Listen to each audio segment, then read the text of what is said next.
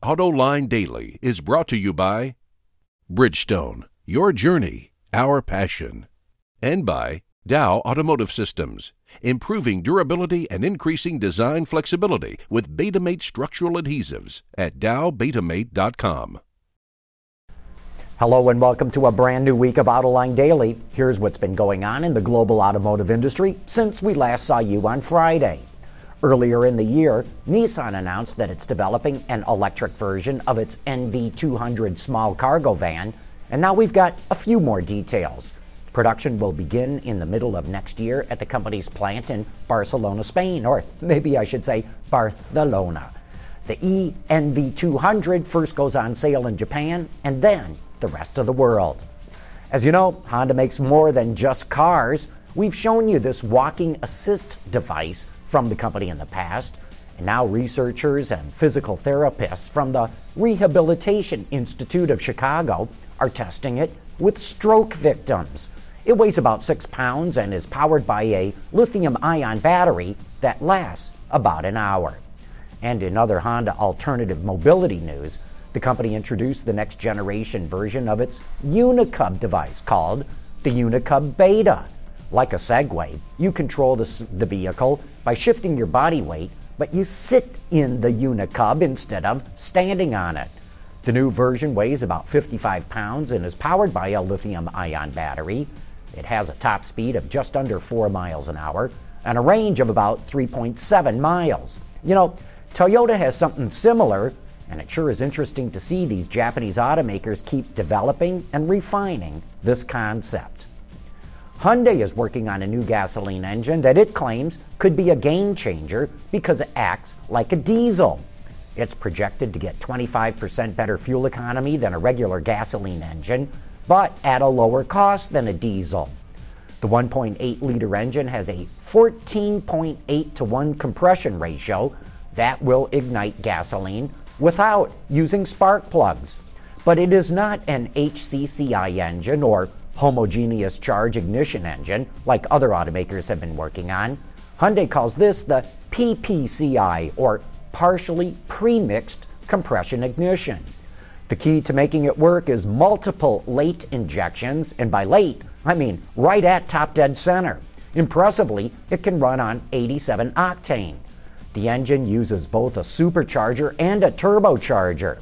Hyundai is working with the supplier company Delphi on the system, but they still have some kinks to work out, like making it be able to start up at 40 below zero.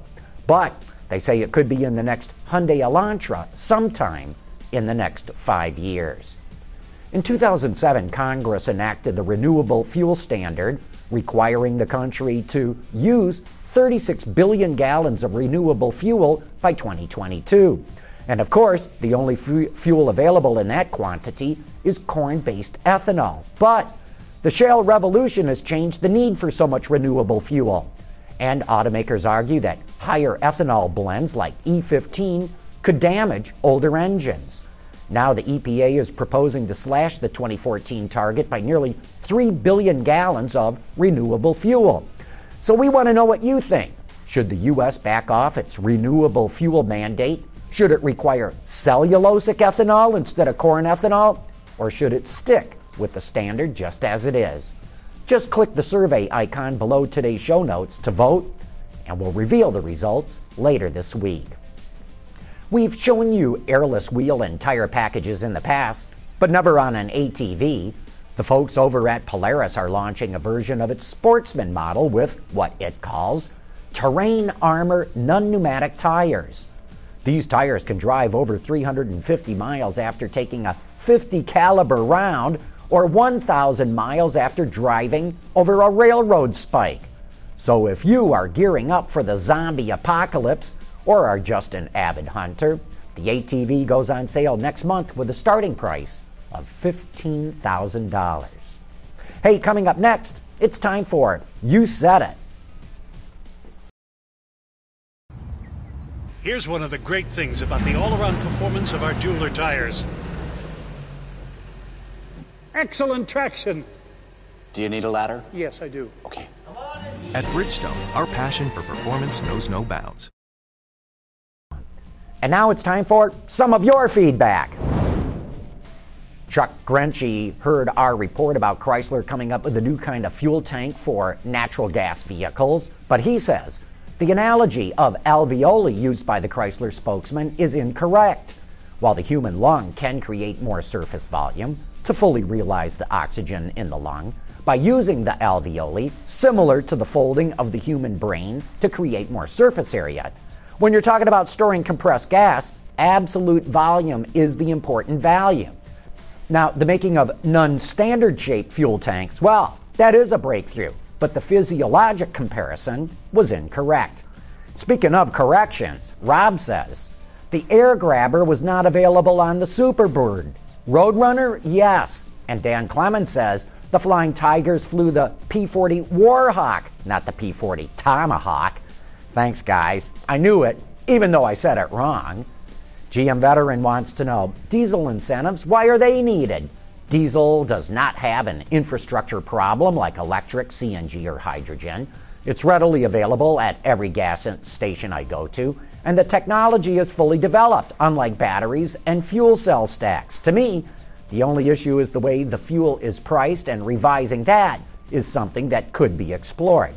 And yeah, that's because the federal tax on diesel fuel is 6 cents higher than it is on gasoline. Also, the way the EPA calculates fuel economy is to assume that drivers spend 55% of their time in city driving and 45% on the highway. Volkswagen says this unfairly gives hybrids a higher number because they do better in city driving. Larry wants to know, why are U.S. auto companies in such a rush to develop the Chinese auto market? China is forcing them to form partnerships so they can develop their own engineers, designers, and such. It's blatantly obvious that China will be entering and challenging the big three in the U.S. market, costing them all sales. Well, Larry, the only reason all foreign automakers want to be in China is that it's the biggest market in the world. By 2030, it could be bigger than the U.S. and Europe combined, and strategically thinking, why would you want to leave that market all alone for the Chinese automakers? Jason Anderson wants something explained. I've heard many times on your show how profitable large body-on-frame trucks and SUVs can be for automobile manufacturers. What exactly makes them more profitable? Are the raw materials less expensive, the engineering, development, manufacturing easier, or is the market just such that premium prices can be charged?